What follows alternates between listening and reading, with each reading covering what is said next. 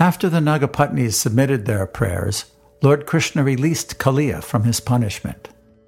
Kaliya was already unconscious from being struck by the Lord. Upon regaining consciousness and being released from the punishment, Kaliya got back his life force and the working power of his senses. With folded hands, he humbly began to pray to the Supreme Lord Krishna. My dear Lord, I have been born in such a species that by nature I am angry and envious, being in the darkest region of the mode of ignorance. Your Lordship knows very well that it is very difficult to give up one's natural instincts, although by such instincts the living creature transmigrates from one body to another.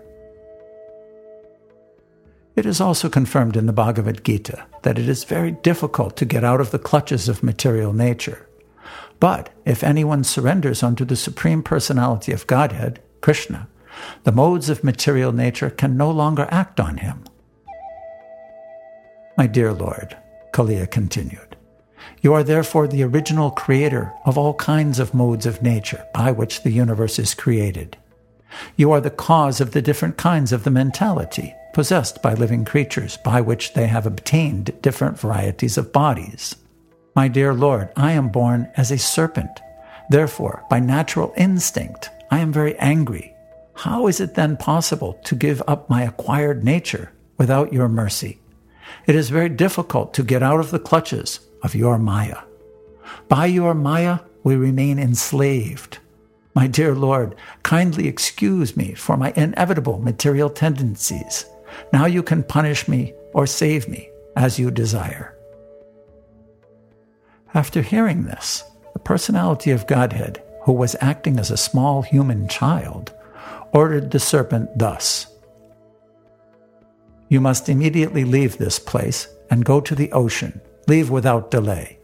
You can take with you all of your offspring, wives, and everything that you possess. Don't pollute the waters of the Jamuna. Let it be drunk by my cows and cowherd boys without hindrance. The Lord then declared that the order given to the Kaliya snake be recited and heard by everyone, so that one need not fear Kaliya any longer. Anyone who hears the narration of the Kaliya serpent and his punishment will need fear no more the envious activities of snakes. The Lord also declared, If one takes bath in the Kaliya lake, where my cowherd friends and I have bathed, or if one, fasting for a day, offers oblations to the forefathers from the water of this lake, he will be relieved from all kinds of sinful reaction. The Lord also assured Kaliya, You came here out of fear of Garuda, who wanted to eat you in the beautiful land by the ocean. Now, after seeing the marks where I have touched your head with my lotus feet, Garuda will not disturb you. The Lord was pleased with Kaliya and his wives. Immediately after hearing his orders, the wives began to worship him with great offerings of nice garments, flowers, garlands, jewels, ornaments, sandal pulp, lotus flowers, and nice edible fruits. In this way they pleased the master of Garuda, of whom they were very much afraid. Then, obeying the orders of Lord Krishna, all of them left the lake within the Yamuna. Thus end the Bhaktivedanta purport of the 16th chapter of Krishna, Subduing Kaliya.